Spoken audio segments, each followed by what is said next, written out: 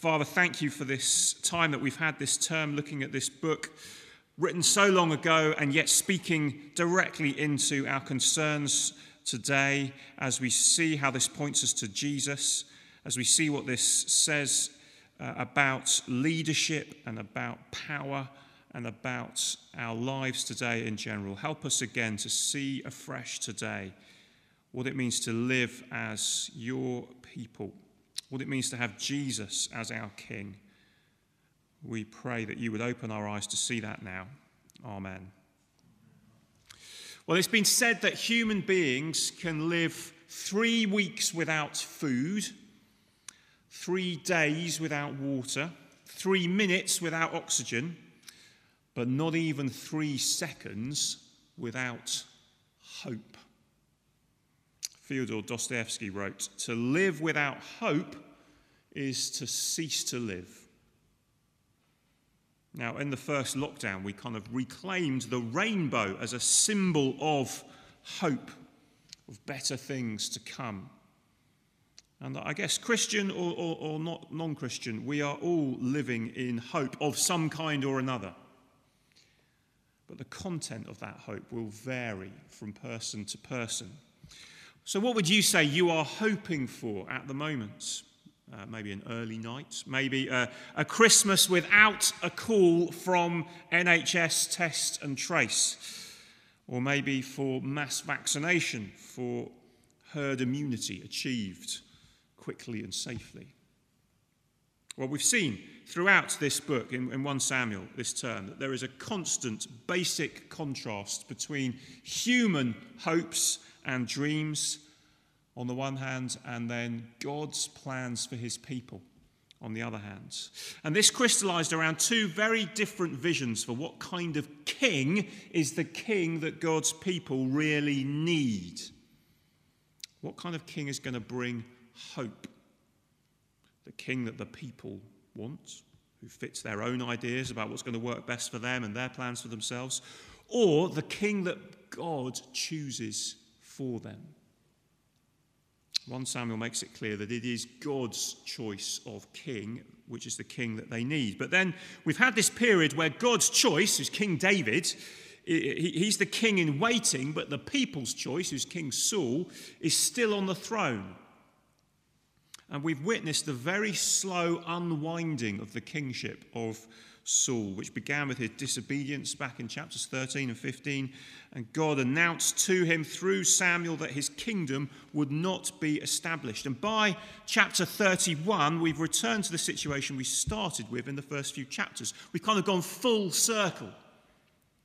We started with battle with the Philistines. There was another battle with the Philistines, chapter 17, Goliath and all that. But now we return again, battle with the Philistines. And I don't know if you remember, if you were here with us at the beginning, what happened in the first battle with the Philistines. The Israelites took the Ark of the Covenant. They took it from the tabernacle where it was supposed to live as the symbol of the presence of God, and they took it out with them into battle, like a kind of good luck charm, thinking it would save them. And then the Philistines captured it, and then God fought for Israel, and he rescued them, and the ark was returned. And as a result of all that, rather than acknowledging that they needed God to save them, they needed to trust God, the people said, yeah, do you know what? We need a king to save us, like the other nations have, so that this doesn't happen to us again. So it was a battle with the Philistines that gave rise to the Israelites saying, we need a king. And now we arrive at chapter 31, and what is the situation now? Well, it's war with the Philistines once again, and where has their trust in the king they wanted got them? Where have they ended up? Well, this time around, they don't just lose the ark, they lose the king himself. And over this chapter, as with the rest of the book, we see Hannah's prayer hanging from chapter 2. We see the 2 trajectories as the tall, handsome people's choice of king is brought low, and the unknown, puny David, God's choice of king, is raised up from nothing. And this is what we see then, chapter 31, the end of Saul being brought low. So let's see how that happens, and let's see the implications for that. We see this in 3 sections in this chapter. First of all, the king's faithless reign ends in the king's death. Verses 1 to 6. King's faithless reign ends in the king's death. The Philistines are running riot against the Israelites. First, almost in passing, we hear in verse 2, if you look, of the death of 3 of Saul's sons. And that includes, tragically, Jonathan, who had understood that David, not his father Saul, was God's anointed. And Jonathan had pledged allegiance to David and not to Saul.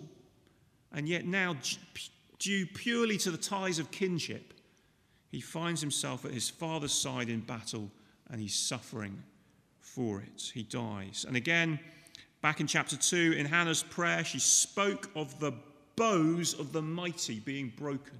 You know, the archers with their bows. And she was prophesying that the mighty armies would be brought down. But in one sense, this is the kind of ironic opposite of that. Can you see that? Because here is the apparent mighty one being brought down by the bow as he's wounded critically. And now he faces death utterly alone.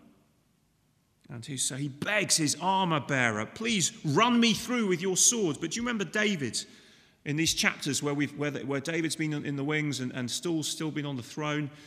David has refused to lay a hand on the Lord's anointed, on Saul. And the armor bearer seems to have the same response. You know, I can't do that. And so Saul is left utterly alone. And at this point, it is what Saul does not say that is significant. Because if you think about it, being alone in death is not unknown to kings in the Bible, is it? King David himself seems to have faced death a number of times and certainly suffered hugely, and to have done so in a very lonely way. And in the face of those ordeals, he wrote, for example, Psalm 22 and verse 1, my God, why have you forsaken me? Why are you so far from saving me, so far from the words of my groaning? That is the suffering king crying out to God. And of course, well, we know those words, don't we? Because they are the words that Jesus cried from the cross, as we heard Moses read in the second reading. But what do we find here with Saul as he is facing death alone? Well, God is entirely absent. Actually, God isn't even mentioned in this whole chapter. He's entirely missing from the narrative. Saul is God-forsaken, but even more chillingly, he's just accepted it and he's given up. And so in just a few words, Saul brings his own reign to an end. Contrast the faithlessness of Saul's reign and the way that ends with the faithfulness of Jesus' reign. How does Jesus die? Well, he dies fearing God. He dies serving God. And he dies, in a sense, God-forsaken. He cries out, my God, why have you forsaken me? As he willingly endures God's judgment and his God-forsakenness that he doesn't deserve. Jesus faces all that and he takes it on himself, but it's not without a purpose. He does it on behalf of his people. Saul, on the other hand, is dying for his failure to fear God and to serve the Lord. And he dies alone, a symbol of human pride and human hope, and where it ends. We know, don't we? We know this is the way all human empires end, whether it's maybe the Roman Empire. No one could have believed that the Roman Empire would finally end. Or the British Empire, on which the sun would never set. Or in a slightly different world, think of the businesses that represented old technology. So are you aware of Kodak, the photography company? Kodak, do you know Kodak was founded in 1889? And at one point it had a global market share of 50% and a US market share of 80%. But from 1889, being founded in mid-20th century, seemed to be, nothing could stop it. In 2012, it went bust.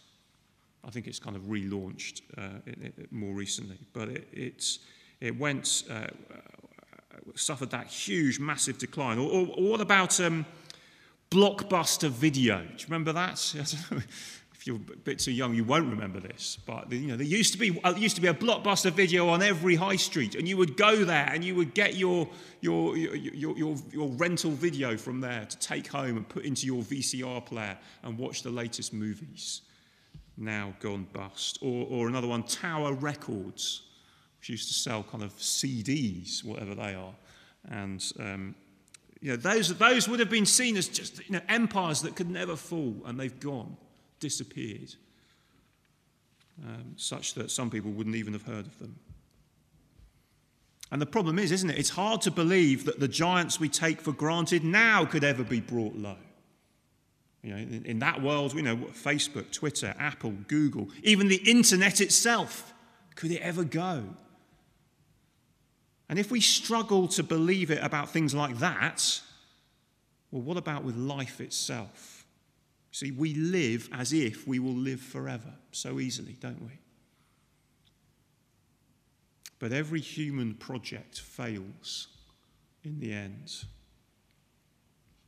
That is what Saul's life and his death teach us. And if we're not yet trusting in Jesus for ourselves, this is step one of coming to faith in him, is realizing there is no hope in me and my dreams and my projects. I'm not going to be able to find the solutions to the problems that I face in myself.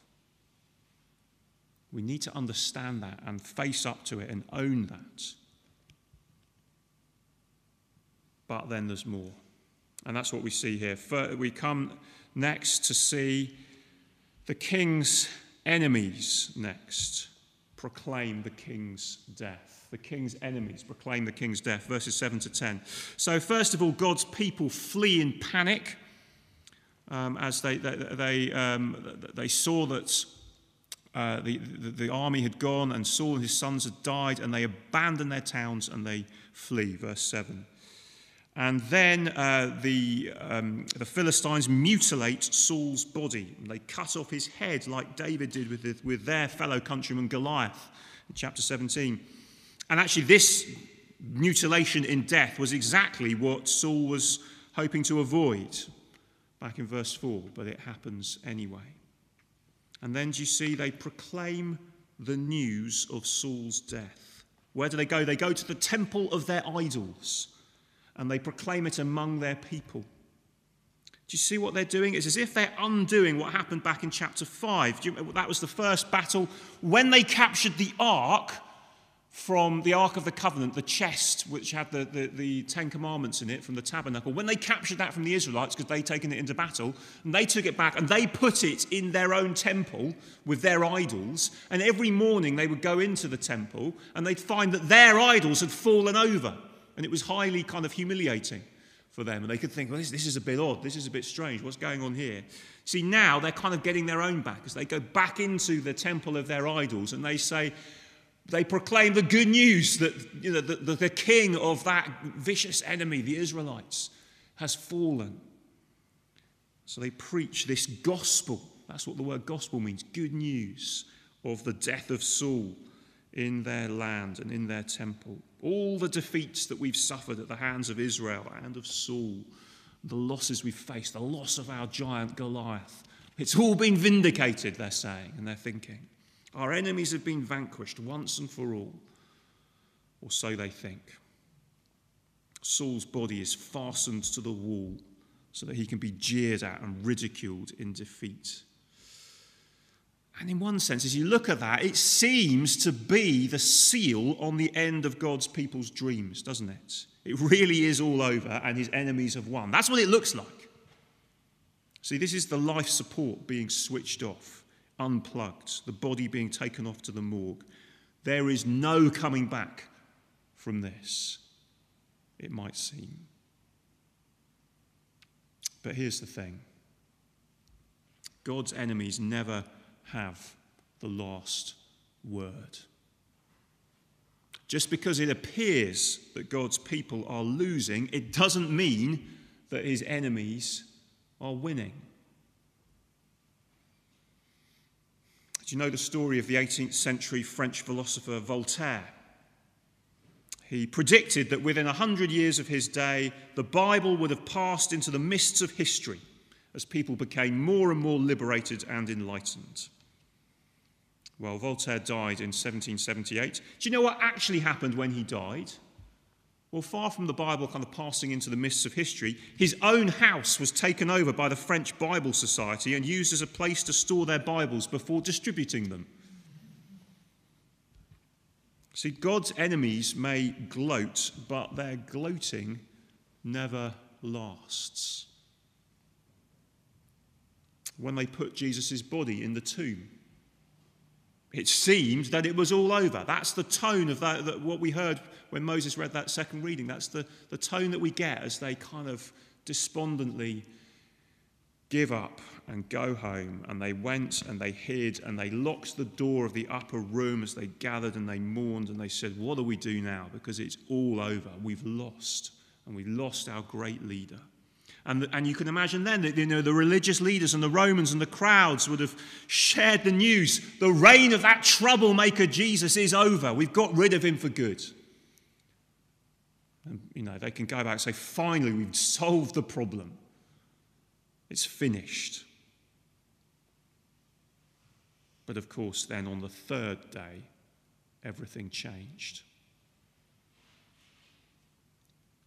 And everything was different as Jesus rose from the dead. And it's the same today, isn't it? Even today, it can sometimes seem as if God's enemies are winning and God's people have lost. Whether it's reports of sin, reports of abuse even within the leadership of God's people, or churches closed and dwindling in numbers, or Christians silenced and imprisoned or sidelined and ignored. And the world looks on and kind of chuckles and mocks. But it's not all over. And this is a little warning to us, isn't it? As God's people's enemies go to proclaim the good news of the death of Saul, they need to know it's not over. It's not all over. Don't take life at face value, and we need to know that too. Don't take Jesus at face value. Whether it's evaluating our circumstances, evaluating what's happening to God's people in this country, in the wider world, in the face of persecution, or whether it's just looking at Jesus for ourselves and thinking, how could a penniless carpenter from 2,000 years ago, how could he really be the centre of history, the one on whom life and death depend? Can that really be true? Well, there is more than meets the eye. We need to see that. We use that phrase, the wrong side of history. We kind of throw that around at each other in the wider world. See, at this point, the Philistines would have been utterly convinced that they were on the right side of history, wouldn't they? As they go home and they put Saul's body in their temple and they proclaim the good news to one another of what's happened. We're on the right side of history and Israel isn't. But it turned out to be completely the opposite. Well, it wouldn't be good to be on the wrong side of history with the Lord Jesus Christ when he returns in glory, would it? That is the warning of these verses here. They mock, but it's not all over. And we get a final hint of that in the last three verses. So thirdly, the king's people mourn the king's death. Verses 11 to 13. When the people of Jabesh Gilead heard of what the Philistines had done to Saul, all their valiant men journeyed down through the night to Bethshan. They took down the bodies of Saul and his sons from the wall of Bethshan and went to Jabesh, where they burned them. Then they took their bones and buried them under a tamarisk tree at Jabesh, and they fasted 7 days. What are they doing as they do this? They are risking their own lives, these guys from Jabesh Gilead. They're showing great courage as they go into Philistine territory just to get a dead body and bring it back.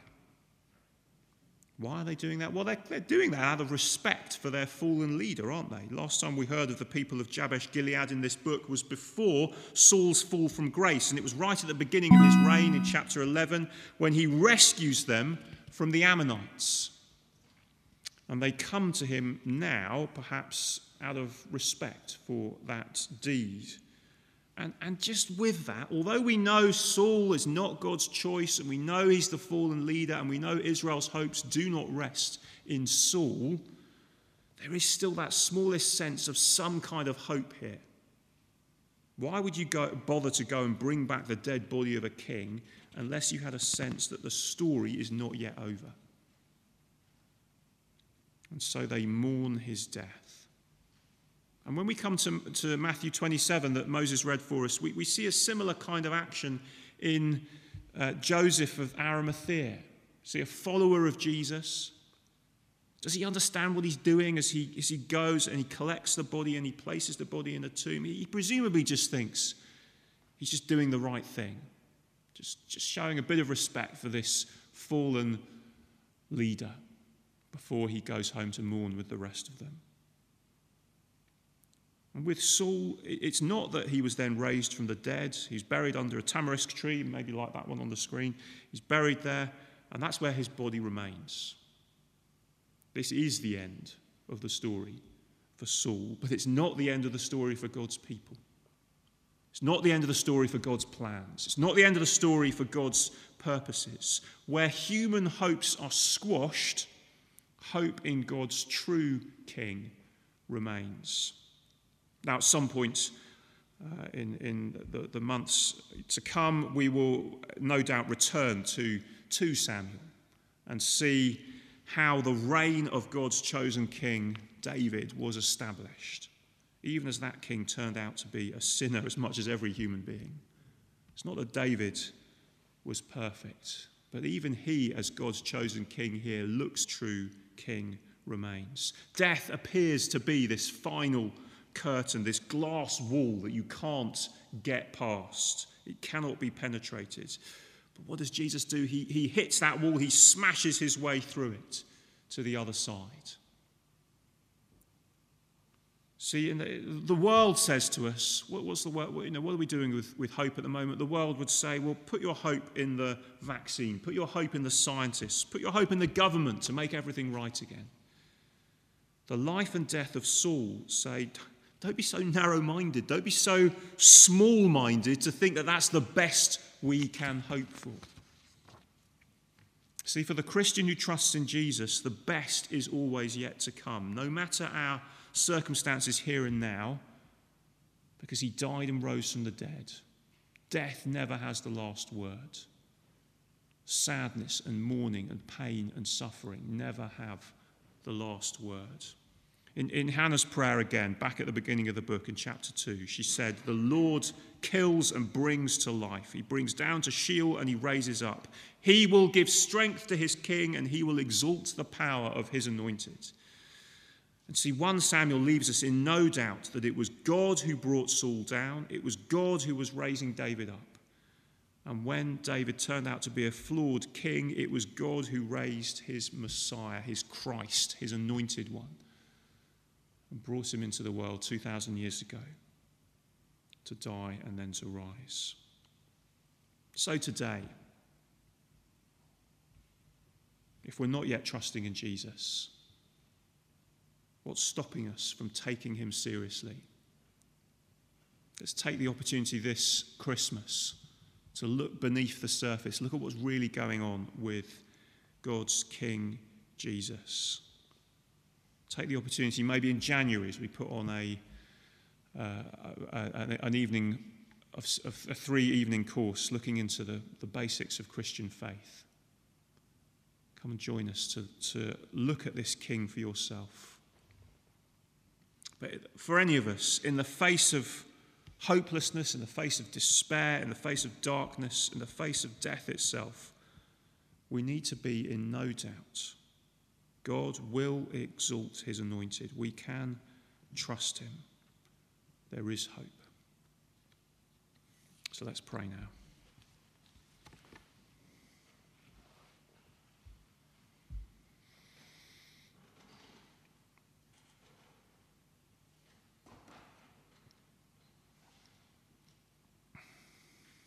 So, Father, we thank you that there is hope in the face of death and darkness and despair and hopelessness. In a broken world, we need to know this hope in Jesus.